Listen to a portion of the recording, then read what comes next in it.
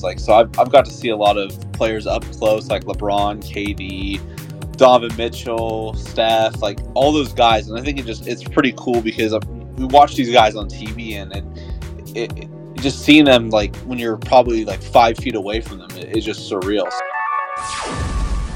Welcome to the Beam Unit episode 1. That was a great conversation, guys. What'd you think?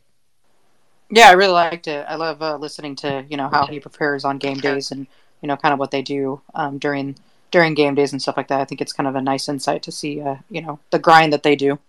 Yeah, I just like when Cameron was talking about the assessment for the Kings, he said that he'd give them an A+, and I think I agree. A lot of Kings, I feel like fans were like, oh, maybe we'll get 40 wins, but we're already halfway, like more than halfway. So it's really cool to see that with the team as well, and someone covering the team. So yeah. Absolutely. We all know they exceeded expectations. It's all about your perspective, right? I think my favorite part is when he started talking about Kevin Huerter, and I thought that was great. So enjoy episode 1 of the Beam Unit podcast. A Murray miracle in the desert. He's got the bucket. Purple laser beam. I'd rather get W's and get checks. Let's go. Welcome to the Beam Unit podcast. I am your co-host, Daily Sabonis on Twitter. I'm also joined with my 2 co-hosts, Naima and Elizabeth. You guys are supposed to say hello, but that's all right. What is up, everyone? What's up? All right. We have a special guest today. He is one of the rising stars in sports journalism, and he's local, and he covers the Kings. If you don't follow him on Twitter, you should, because he gives you stats and everything up to date on the Kings. Cameron Salerno, welcome. I'm so excited to be here, and I'm looking forward to it. And it's cool because, I mean, being in Sacramento right now is an exciting time. There's a real buzz in the city that is just, I've never seen before, and I've lived here my entire life, 23 years, and I've literally never seen anything like this. Well, I mean, actually, let me walk this back. Like, I mean, from what I can remember, I know when, the Kings were very, very good when I was very young and obviously don't remember. My first really memory of Kings basketball was watching Mike Bibby play. That's all my all-time favorite Kings player. I remember when he got traded to the Hawks, I was absolutely devastated. And that was like the start of like the sadness of sports fandom that I would grow to know over my life. But it's been fun covering the team this year. I mean, it's just a real fun vibe around the team and the city, and it makes it a lot of fun for sure. So what is your villain origin story? How did you become a Kings fan? I would say just like, I mean, I don't know. I started watching basketball. Kings are probably the first actual like professional sports team I watched. I mean, I didn't really watch a lot of football. I mean, until I really kind of got to like elementary school, but I really just started. I like Mike Bibby, and I thought that was a cool name, and I got a jersey, and I think there's a picture of me with a Mike Bibby jersey when I was like 5 or 6 years old, and it's pretty cool. And I know everyone was kind of making the bandwagon jokes, and that was pretty funny. I mean, it was people were talking about, oh yeah, I've been a Kings fan for 2 months, and all the jokes were hilarious, and I laughed at all of them, but I would say, I mean, Mike Bibby was my favorite player. I mean, he's just awesome. And it was so cool to see him ring the cowbell the other night. And just because, I mean, it just kind of brings me back to when I first really started watching Kings basketball. And, it's just really fun. So later on, I guess we could talk about how Mike Bibby is now a body double for Thanos, right? Like, dude, he is so huge in person. It's incredible. I mean, he's a large human being. Like, he is... Yeah, he does not look like his playing days at all. It's pretty funny. Yeah, I'll take what he's having, right? So, like, I don't know, 2 years ago or a year ago, I recall Jason Anderson introducing you in your account on Twitter, right? Yeah. And since then, I feel like you've taken off and quickly become a fan favorite as far as Kings media is concerned. Did you always want to be a sports writer? How'd you get your start? Yeah, so I started when I was 15. I got an internship at the Roseville Press Tribune. If Stephen Wilson's out there listening, he's the reason I started this. I kind of got lucky, and I remember like he hit me up and said, "Hey, like we're looking for an intern. Like, would you be interested?" And I was like, "Yeah, sure." Like I knew I always wanted to work in sports, but I wasn't exactly sure what I wanted to do in sports. If I wanted to be like a broadcaster or a journalist or, radio or whatever. And I kind of instantly fell in love with writing because I've always just kind of had a strong interest in it. And, kind of like became the perfect marriage. So I've been really doing it for almost 8 years, which is pretty wild to think about. But that's kind of how I got my start. But yeah, I always knew I wanted to work in sports. I just didn't know what I really wanted to do. And obviously, I kind of found a passion for writing, and it kind of stuck with me, and that was pretty cool. So you get access that we don't, right? Your credentials, Yeah. I assume, and all that. Yeah. Describe a day in the life of a credentialed sports writer on game day, on Kings game days. Yeah. So I'm a person who, one, I love to talk to people. I love to, I like to get there early and just, interact with people. So I normally will get there around, I don't know, 4:30, 4:45-ish.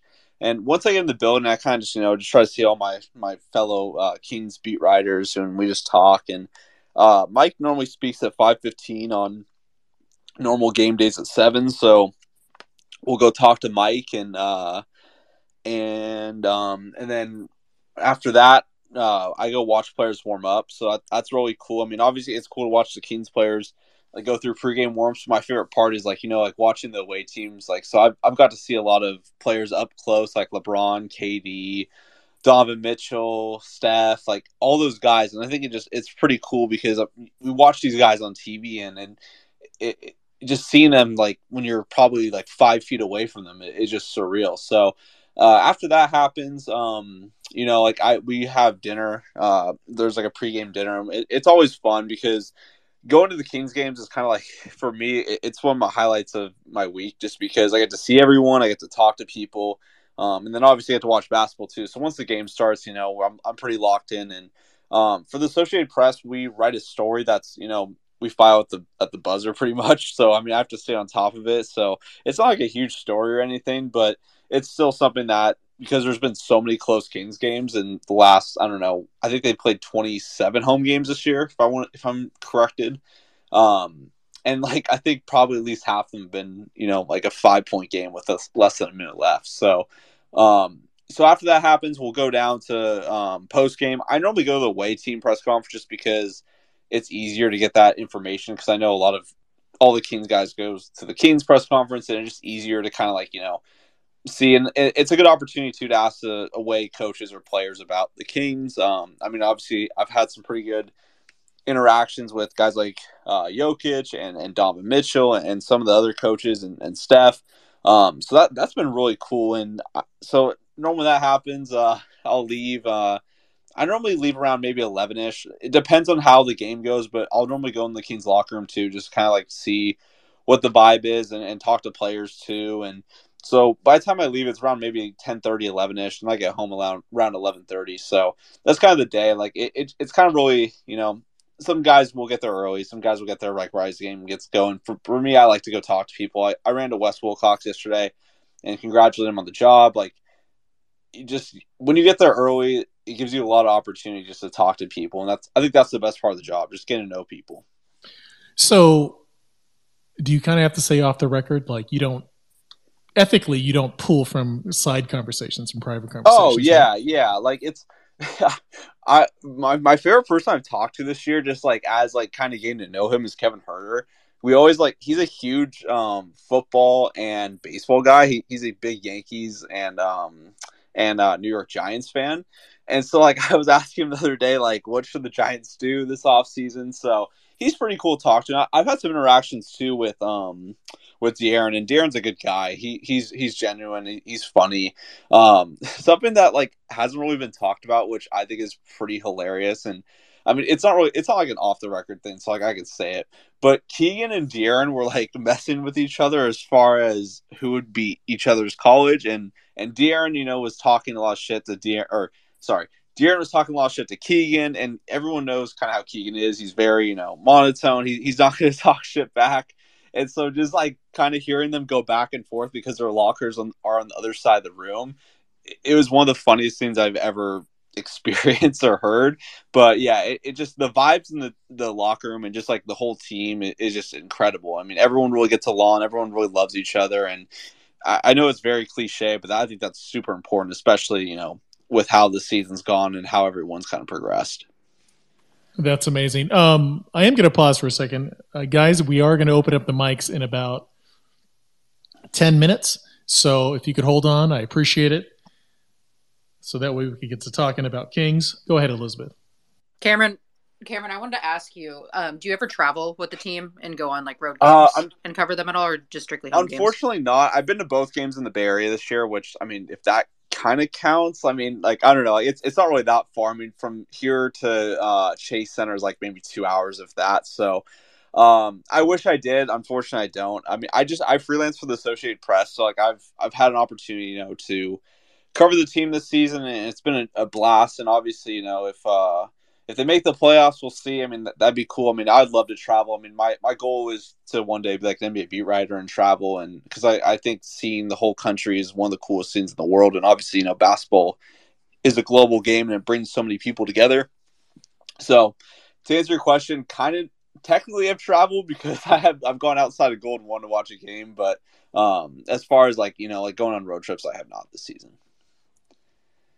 So you mentioned this dinner at Golden One. I mean, are all the sports writers eating dinner with you? Yes. So they have like like every game they have like a media meal, and so like everyone kind of eats at different times. So most people will eat like so they close the court at like 6:30, and then players go like actually warm up for the game probably like 15 minutes later around like 6:45. But between like 6:30 and like 7:10, because here's your guys' like fun fact if you guys didn't know this, if you haven't picked up already, NBA games always start at 7:10 if it's a 7:00 tip. I know people are on different like time zones, but NBA games always tip 10 minutes after like the scheduled time that is supposed to be seen. So there's your fun fact of the day.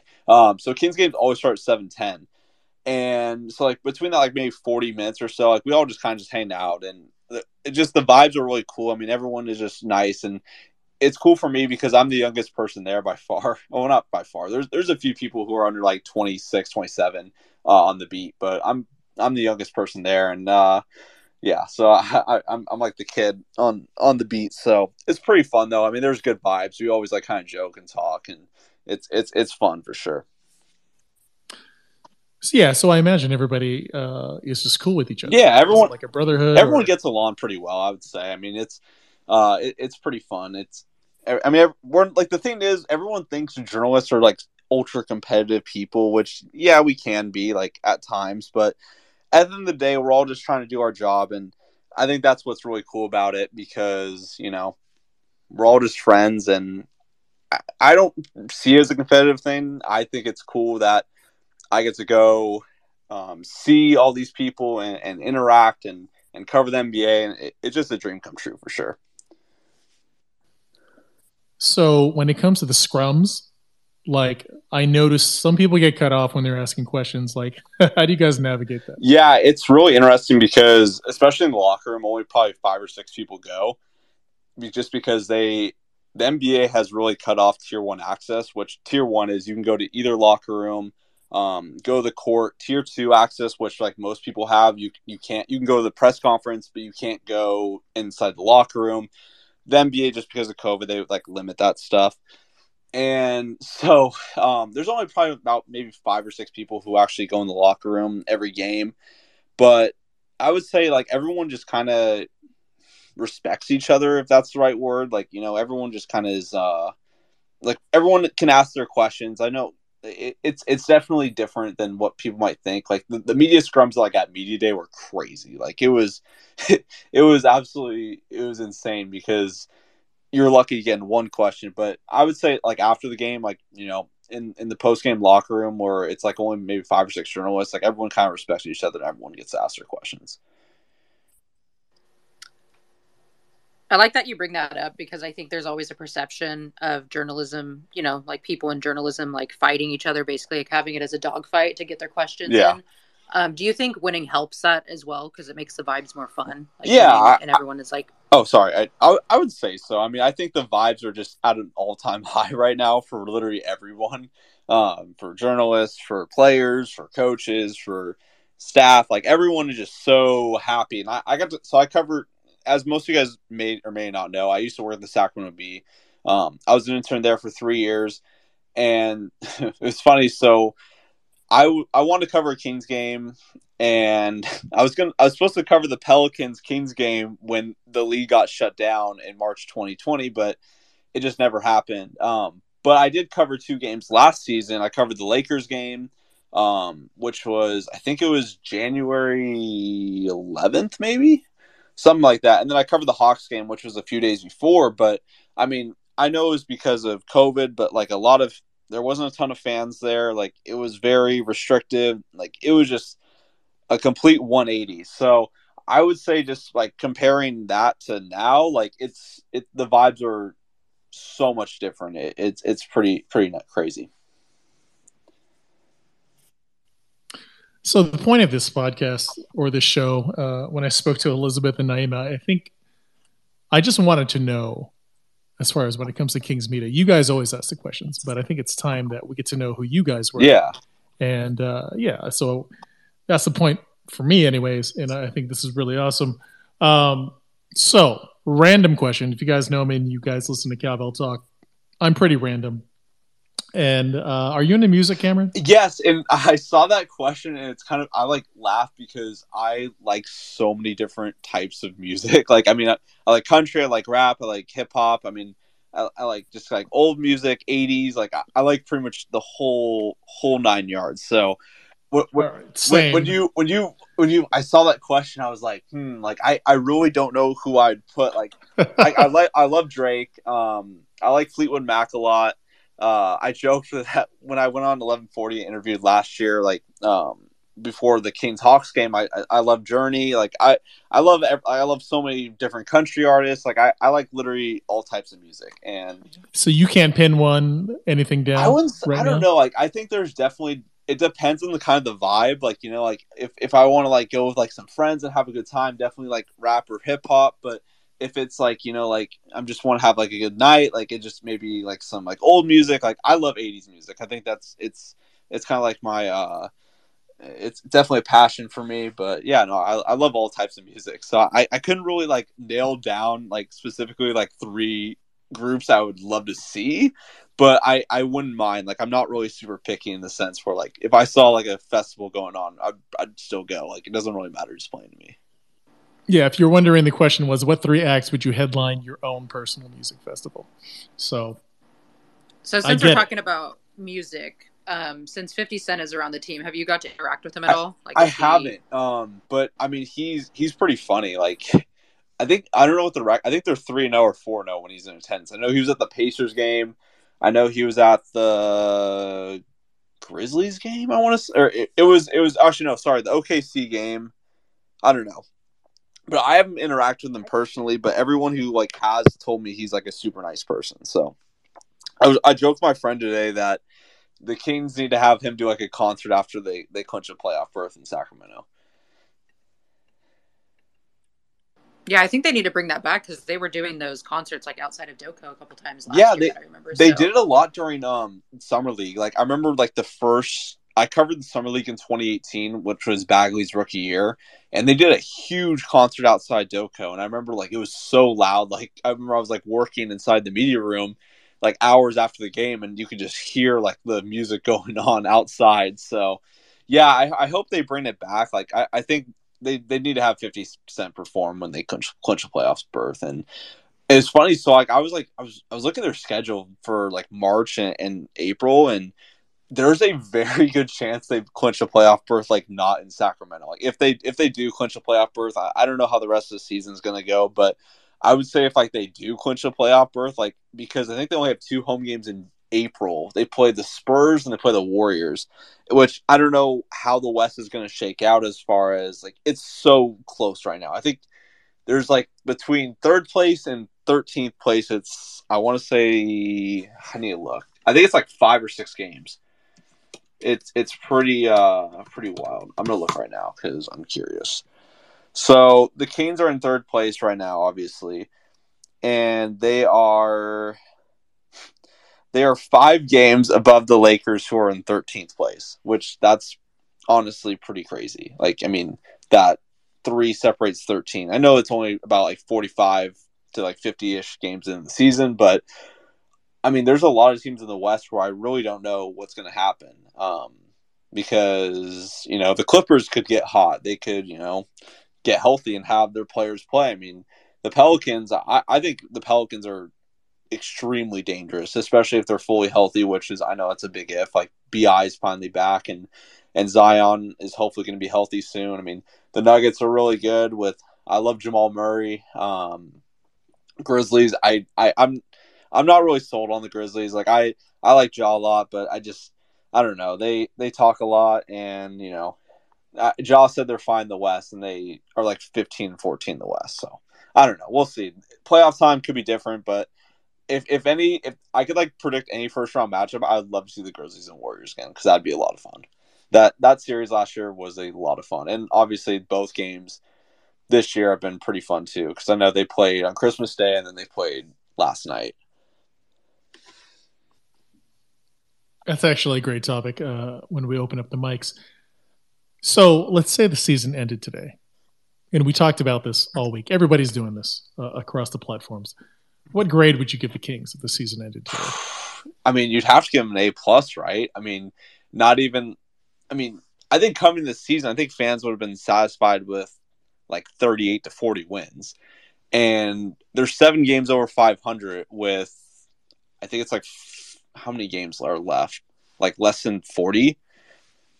Yeah, there's like 35 left, I believe. I think because they played 47. I mean, I would have to give them an A+. I mean, they've overexceeded expectations, but at the same time, too, because of the way they're playing, the expectations are rising. And if you look at how they played, like even during the win streak, I think they won 7 of 8, or well, obviously since last night, they haven't really playing really good basketball in some essences. Like against the Grizzlies, they turned over 25 times and they still won by 33. Like, you're not going to be able to do that in the playoffs, unfortunately. But I mean, I would say, I don't know. I would have to give them an A+. Like, I really would. Like, I think they've done a good job. I mean, the fan base is going crazy. But like you said, like, the expectations are rising. And so now you're at the point where if they don't get, like, 45 wins, like, fans are going to be pissed. And, coming this season, that if you said before the season the Kings were going to get 45 wins and break the playoff draw, I think anybody would have given them an A+. Just being realistic. So, I said even before the season, I think they're going to get like 38 to 40 wins. That was my prediction. And honestly, if they get that mark, I still think it would be a successful season. But, like I said, expectations are raising, or they're rising. And yeah, like, I mean, you could ask probably 20 Kings fans and everyone would probably give you a different answer as far as like if the season ended today, or if, down the line, like when the season ends, like what grade would you give them? So I would say right now I'd give them an A+. All right, so really quick, we're going to play start, bench, G League. Yeah, I saw that. I'm excited. 3 names: Giannis, Jokic, and Embiid. Ooh, who's starting for you? Man, that is so tough because they all do stuff really well. I would say based off like, whole career, I would say you have to start Giannis. You'd probably okay, what would be worse, bench or G League? Like bench is like, bench should be second best, right? Just want to make sure. Right. Okay. I'd probably bench Jokic and G League Embiid. I don't know. It's tough because I think Giannis and Jokic are very similar, but also as far as like, I mean, Giannis is MVP, he's a champion. Jokic is MVP as well. But also like the Nuggets really haven't made to the finals like the Bucks have. So I think the ultimate qualifier is like championship pedigree. So that's why I would start Giannis. But it's tough. Like all 3 of those guys are really like close, but it's a hard one. But I would say, I just don't know when the Sixers are going to make that like that jump. I mean, Embiid is generational, but also too, it's like, when are they going to go to the finals? But like the East is so tough this year, but there is also like, 3 or 4 teams that are really like separating from the pack. So I would say that with that in mind. Right. I think if either of them won MVP, I wouldn't even be mad. Yeah, no, I mean, You know what I mean? You can make arguments for all of them, and I'm totally fine with it. my bold. I don't know if it's really bold. I think Tatum's going to win MVP this year. I don't know. Especially if the Celtics keep winning. I know they lost tonight, but Tatum's just playing at an unreal level, and also he's on my fantasy team. So yeah, got to. Of course. Yeah. All right, so I'm going to open up the mics. What's going to happen is I think we'll just let one or two at a time. Yeah. So we're not talking over each other. I'll have Cameron answer the question first. Naima and Elizabeth, feel free to chime in. And then if you guys want to answer the question and get up on the stage, so to speak, feel free to request. So the question would be, what do you want to see in the second half of the season as far as the Kings go? I think the thing is, when you look at the trade deadline, it's a tough spot for them because, dude, they have holes. They really do. They need a backup center who can play more than 10 to 15 minutes a night to give Domas a rest. And they really need a 3-and-D wing. Like, they need someone, like, obviously not to his level because if I could have, like, anybody on the Kings, like, realistically beat Mikal Bridges because he's literally he's a great defender. He can shoot the three well. Like, he's literally perfect, but obviously, that'd be a pipe dream. They would never get him. I'm just saying, like, they need a player similar to that. Like, they need a better offensive player than KZ Okpala. Like, KZ's a great defender. He does his role well, but I mean, he just doesn't play offense well. So basically what I was trying to, like, my point is you go to the deadline and you have obvious holes, but you don't want to mess up the chemistry, because, like I said, the vibes are high right now, and you could get in a situation where you trade a guy like Amon Shumpert, and, it really kind of drags the team down, even though they got better. Like, HB was a clear upgrade over Amon, but Amon was the heartbeat of the team, and he made them, who they are. So, I mean, that was their identity. They're the scores. And, I mean, I know a lot of people brought up, like, and it's been like a topic like this for probably the last 3 trade deadlines, but HB. And I'm just saying, like, if you trade HB, who's your veteran on the team? I don't know. Like, but to that point, though, like, you do need to make a move, but who are you going to trade, and, like, what assets are you willing to give up? Because your picks are tied to Atlanta because of the 2024 first round pick because of the Herter deal. And so I don't know what you do. I mean, there's a lot of guys, like, I like Mason Plumlee a lot. I like Cam Reddish. But, I mean, who knows what they're going to cost. And also, too, I think the market's going to be really inflated this trade deadline because, there are so many teams in the West who are contenders. And there's probably, like, if you ask, like, in the West, like, there's probably at least 5 or 6 teams who can say, hey, we have a shot to make the finals out of the West. And so that's why I think the market's going to be inflated because everyone's going to try to make that move, and the prices are going to drive up. And there's only probably 5 like teams like in the NBA, or 5 or 6 that are like, there's no way they're going to make the playoffs. Like Pistons, Hornets, Rockets. I'm trying to think off the top of my head who else is really. Oh, Spurs. So, like, those teams are obviously not going to make the playoffs, and they're going to be sellers. But everyone else is like, a lot of people said, like, are the Raptors going to blow up? Are the Bulls going to blow it up? And, like, on paper, both those teams are extremely talented. So I would say they need to make a move. What move? I don't know, because I don't know what a guy like Plumlee or Reddish would cost you. Naima, go ahead.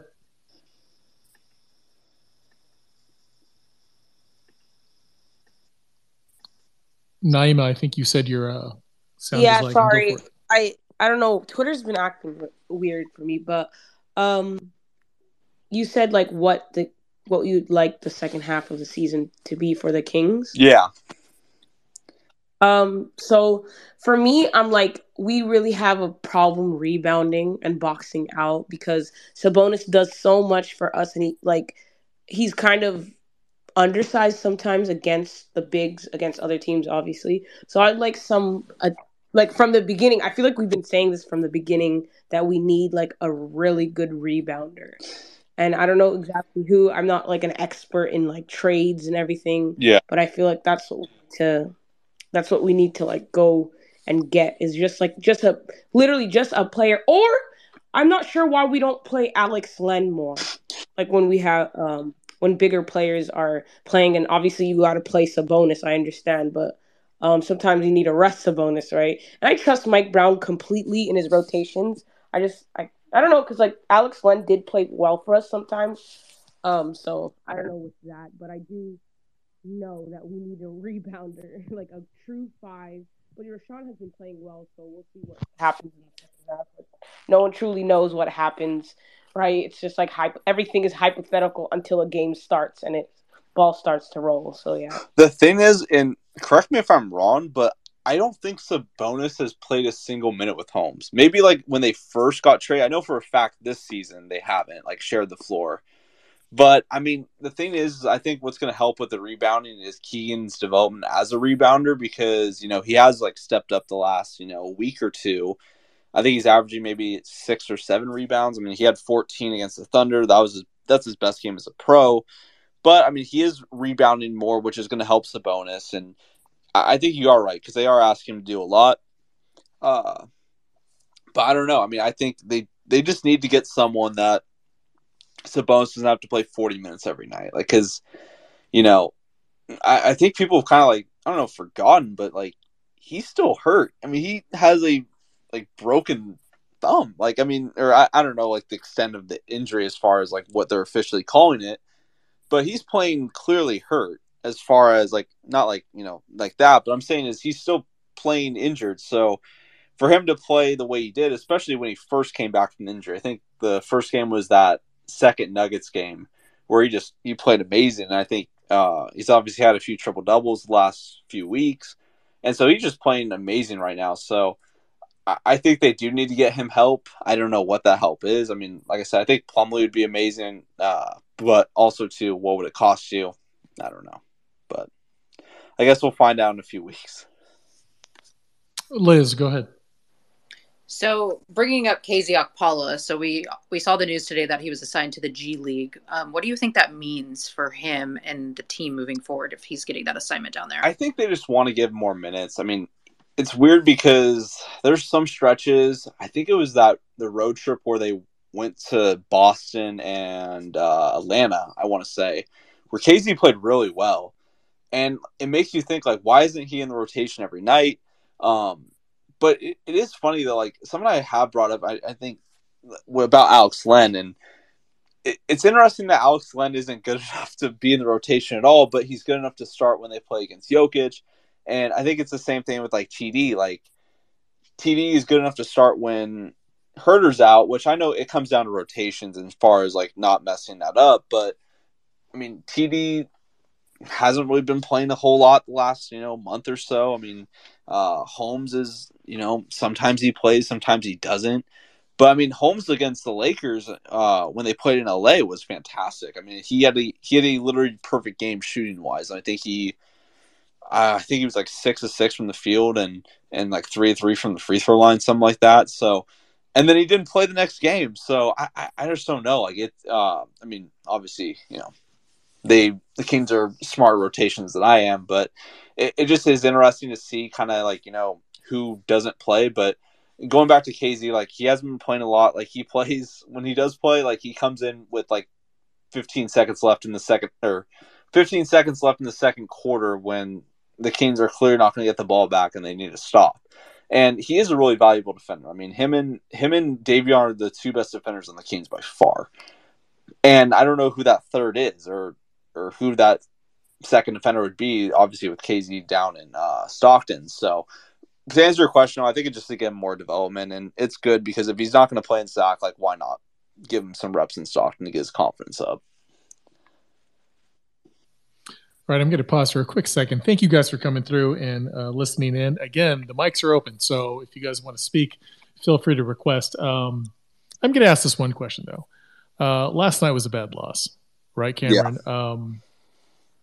How do you process bad losses like last night? I mean, I think it's – how I said it is, like, you have to really look at the whole view and big picture. Like, if you said to fans or Kings fans for the season, like, hey, they'd be 27-20, I think most fans would be elated and they would be very ecstatic. So, like, bad losses happen. Like literally every single team this year has had a bad loss. And it's funny because before, like when they first started the season, they won that 7-game win streak, and then they lost to the Celtics and the Hawks. Like they hadn't really had a quote unquote bad loss yet. I mean, they had dropped some games. They'd lost to the Grizzlies, I think, by 15. But I mean, they just got outplayed against like the Hawks and the Celtics both games, and that was a back-to-back, I believe. Or I think, the Hawks maybe was the second night of a back-to-back, something like that. But like they've had some really bad games the last month. I mean, the games that come to mind obviously are the Hornets, the Wizards, and then last night. So they've had some bad games, but kind of like you said, like how I process it is, like, it's a long season. Like it's at the end of the day, like it's the Kings are not going to not make the playoffs because they lost last night. Like that's just how it. I mean, every team has had bad losses, but I would say like they have to improve, but. I thought when they lost to the Hornets on December 19th, and then they beat the Lakers a few days later, it's like, okay, like, they're making progress, they're improving. And then they lost to the Wizards 2 days later. So, I don't know, like Mike said, like, they need to hit some adversity, which I think every team does. But it is, I think the Raptors kind of exposed the Kings' weaknesses because the Raptors were super physical. They were great defensively. They were saying doubles at Domos's. That's a tonful.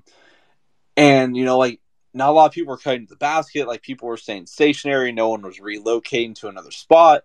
And like could become like the blueprint on how to beat the Kings. Like I mean, the Kings are really good offensively, and they haven't really been great defensively the last few weeks. So I think they need to clean up the defense. And like I said, I don't know what that looks like. I think they do have somewhat the personnel to be a good defensive team. I mean, when De'Aaron is playing good defense and De'Aaron steps up, he's shown he can be a good defender. And, obviously, like the whole team, I mean, Keegan coming out of college was one of the best two-way players in the draft. And so, if he develops as a defender, which, is tough because at the beginning of the season, like Mike Brown and the Kings were putting Keegan in like the toughest matchups. Like he was guarding Donovan Mitchell, he was guarding Steph, he was guarding elite guards. And I mean, Keegan isn't really fast. Like he doesn't really have like the quote unquote defensive tools to be like a KZ type player, but he is still a good defender. And so I thought all those matchups he was given were pretty interesting, but I would say like they just really need to clean up the defense going forward. But how I think like the Kings handle those losses, like, it's a long season. I mean, it's one of 82 games, and but the thing is with the difference between this year's Kings team and maybe the past teams is like when the Kings would go on like a 2-game losing streak, that would turn to like a 7-game losing streak or an 8-game losing streak. Now it's like, I think they've only lost 3 games in a row. I don't know, twice this season, if I remember right. They lost to, obviously they started 0-4. They lost to the Suns, which was the third loss. And then I think they won like a 3-game win streak. So I think at the end of the day, like they're going to be fine. Like they need to get their stuff together. But yeah, I would say, it's one loss. But that, I would say yesterday was their worst performance of the season by far. Yeah, I'm glad you said blueprint because I think for me, this is a test for them. And I think they have 4 months to figure it out before the playoffs start. So if this is the blueprint, then there's no doubt in my mind Coach Brown and the staff are going to be in the lab and figure it out to beat that, right? So in this Athletic article by Eric Kareem, he said that Brown said before the game that this game would be like a barometer game where he's going to see if this team is ready for playoff level defensive pressure. Yeah. And so this is going to help them guide what they're going to do moving forward. So that's how I see it. Growth mindset, right? Growth mindset. Yep, exactly. Not fixed mindset. Elizabeth and then Royal rebounds.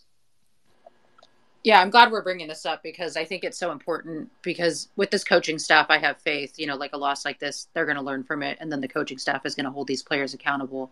And I think we haven't seen that with, past coaching staff is they didn't hold these players accountable like they are now. So I think a loss like this definitely helps them. Like, of course, we never want to lose, but you're going to lose games along the way. So I think it's a good loss to, in order to learn from. And then I think this coaching staff is going to, obviously propel them and then hold these players accountable to, fix their mistakes. So it's definitely different from previous years. That's for sure. I agree. Roll rebounds. Go for it. What's up, guys? Hey, I'm kind of in the camp right now of holding on to Harrison Barnes, because kind of what you mentioned, the Shumpert thing. I'm a little afraid to mess up chemistry. I know he loves Sacramento, and we were able to re-sign him once. What do you think it would cost to keep HB at the end of the season? I know a few people have thrown out some numbers. I think it was I want to say it was Tim, I want to say, who threw out some hypothetical contract numbers. I'll see if I can find it. But that's the thing with HB. Obviously he's an expiring contract. He's playing really well the last month. I mean, he's averaging 20-something points a game. And he's your veteran leader. He's your veteran presence on the team. He has NBA Finals experience. He has playoff experience. And, not a lot of players on the Kings have that. Just because, obviously Herter has experience. De'Aaron doesn't. Domas does. Harrison does. Keegan obviously doesn't. But, most of these guys don't have playoff experience. I know it may sound really cliche, but, they need that. Okay, so I found Tim's tweet. So, it was, 3 different deals. 3 years, 45, 3 years, 54, and 3 years, 63. And I think he got 20 or so. I want to say he got 4 years, 85 million last time. If I'm corrected. I think Buddy got 4 years, 86. But at the end of the day, if they either need to not trade him, but if they're not going to re-sign him, what are you going to do? What are you going to do with Harrison Barnes? I think that I tweeted that literally yesterday or on rather Monday when he started off 5 for 5 from 3. I'm what are you going to do with him? Are you going to re-sign him? Are you going to trade him at the deadline? Or are you going to just hold pat and just hope what happens? I don't know. It's kind of a risk because his trade value is, at the highest probably right now just because of how well he's playing and how well the market's going to be inflated. But at the counterpoint, you probably don't want to trade him because he is your veteran leader and it could mess up the chemistry. Maybe it won't. But I think guys like Harrison. He's a good guy. He's a great locker room presence. He's a great leader. He's so I think it would be silly to trade him, but Monty McNair, I didn't think they would trade Tyrese Halliburton either. So we'll see what happens at the deadline. I think it is good that Monty got his extension now rather than in weeks. But because I said before the season, going to the deadline, if Monty didn't have a new contract, he probably would feel pressured to make another not splash trade, but make a trade that makes sure the Kings make the play-in or playoff this year. And so I don't think he really, I wouldn't say feels that pressure because I know everyone wants to see the drought get ended. But I think there is kind of less pressure knowing, hey, I do have that long-term deal in the back of my head. I don't think it's going to make him not work as hard. That's silly. But I'm just saying I think it's going to be a different deadline this year. I think it's not going to be anything crazy. Yeah, as far as money goes, I actually think they're going to wait till the playoffs. If he's a playoff performer, I totally think he's going to get more than 10. He might even get 15 for over 2 years. You know what I mean? 15 per year over 2 years. Because I think playoff performers are hard to find. And so if he balls out in the playoffs, I think he'll get more money than most people think because I think that's valuable. I agree. Elizabeth, exactly. Elizabeth and then Magaloo. Yeah, I'm glad we're bringing this up because Harrison Barnes has been the hot topic of Kings Twitter. Are they going to trade him? We should trade him, things like that. But his locker room presence is huge in a team, that is so young. And the same thing, I think, people were kind of questioning why they kept Matthew Dellavedova, to begin the season. Why didn't they not keep, a couple other players that were younger? But I think that's what Matthew Dellavedova brings to this team is that locker room leadership. He's had the, finals experience. He has that connection with Mike Brown. So, it's really important for teams like this, young and upcoming, to have those kind of players in the locker room. So, yeah, Matthew Dellavedova, I think, is a huge piece of that as well. I know Drew would love to hear you say that because that's his boy, and I know you're a big St. Mary's guy too, right? Or UCLA? Me? No, I was talking to Daily Bonus. Me? No, I'm UCLA. Okay, that's why Drew is St. okay, Mary's. that's what I thought. Yeah, Drew's tweets are hilarious. Also, I saw UCLA lost tonight, which is unfortunate. That's brutal. Let me tell you this: the Kings' dream draft in 2024 is drafting Andre and Bronny.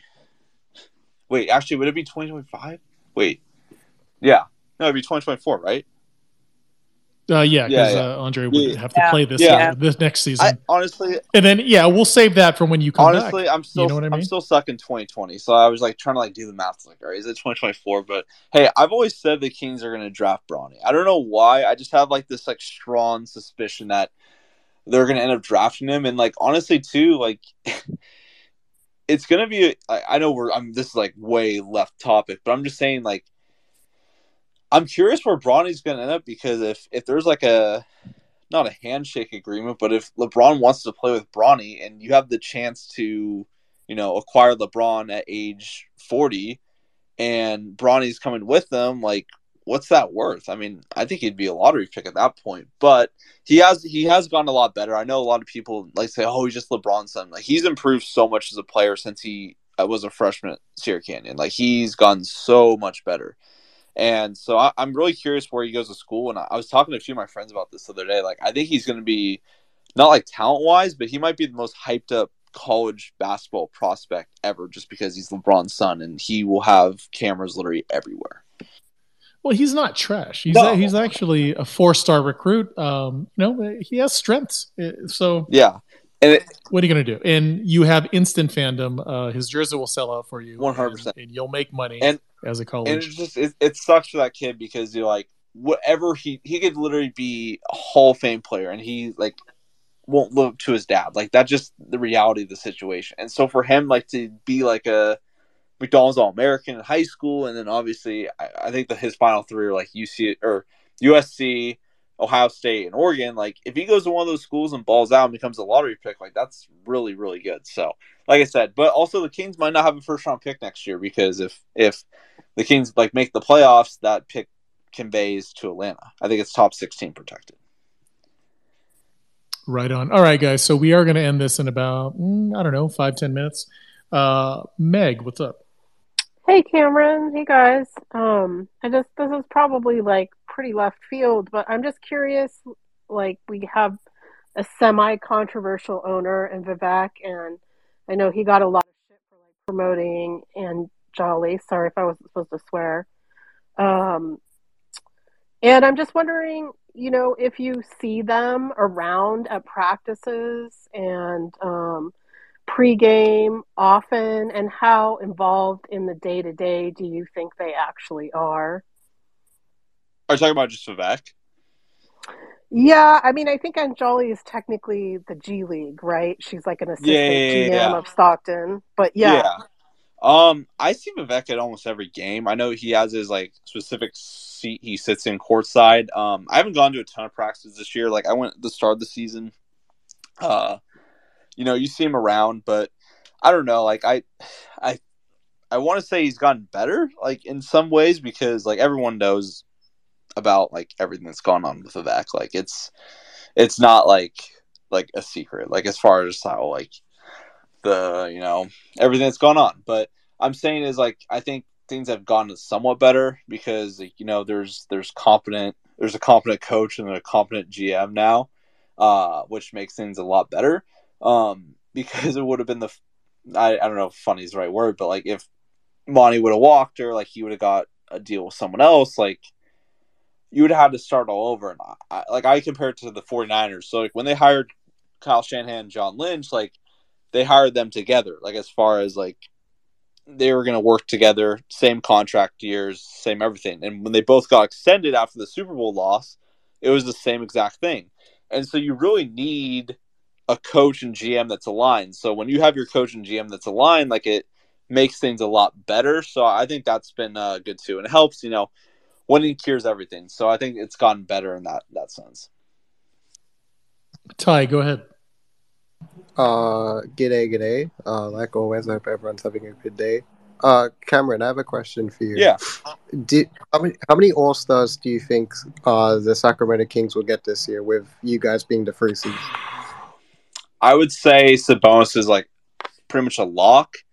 De'Aaron is kind of like on the fence. Like I would say, I want to say Sabonis is going to be an All-Star just because, like, if he isn't, like, that'd be they're very bad just as far as, like, he's a leading rebounder in the NBA. Like, he's averaging, I think, 18, 12 and a half, and 7. Like, that's very good. So I think he'll for sure be an All-Star. I think it's De'Aaron that's kind of like the, like he's not fringe All-Star, but like there's like probably 3 or 4 guys that are going to get like one spot.